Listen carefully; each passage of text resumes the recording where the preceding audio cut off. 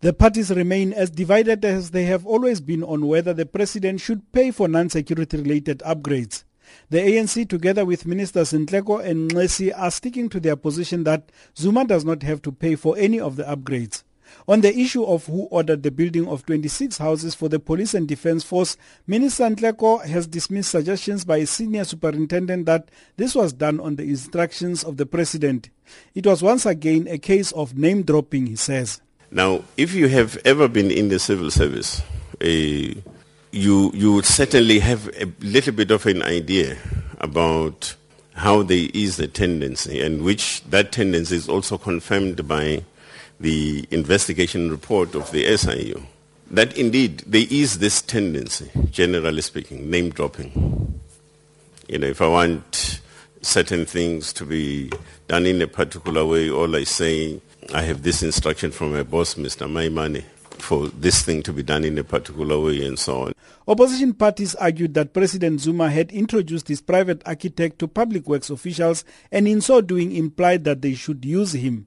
But the public works minister stood his ground. There is no mention of the president requesting or influencing the appointment of Mr. Makhanya by the department. With due respect, any insinuation of the president influence, I believe, is misplaced. DA leader Mmusi Maimane said it was unreasonable to expect South Africans to believe that just because there was shoddy workmanship, the president did not derive a benefit or that he had no knowledge of what was taking place.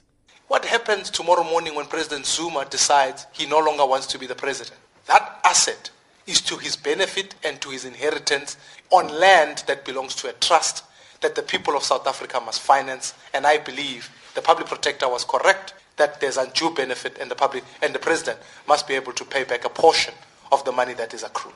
One of the big debates is about whether the body of water lying in the open in the president's yard is a swimming pool or a fire pool. The ANC's Thandi Mahambe-Hlala thinks it's ridiculous to call it a swimming pool. My understanding of a swimming pool that is meant for entertainment, it must have a chlorine at least, and it must be clean, and what have you. What we saw there, no one can swim in it. It had no chlorine. And to come here and say there's an entertainment area there, we don't see any entertainment area there. And there are no walls for privacy. Freedom Front Plus Chief Whip Corne Mulder, on the other hand, says there is no way it's a fire pool. I don't find the word fire pool in the dictionary. I think it's a creation that we've suddenly come up with.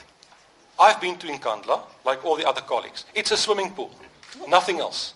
It's a swimming pool that has the capacity, all water does have the capacity to fight fire.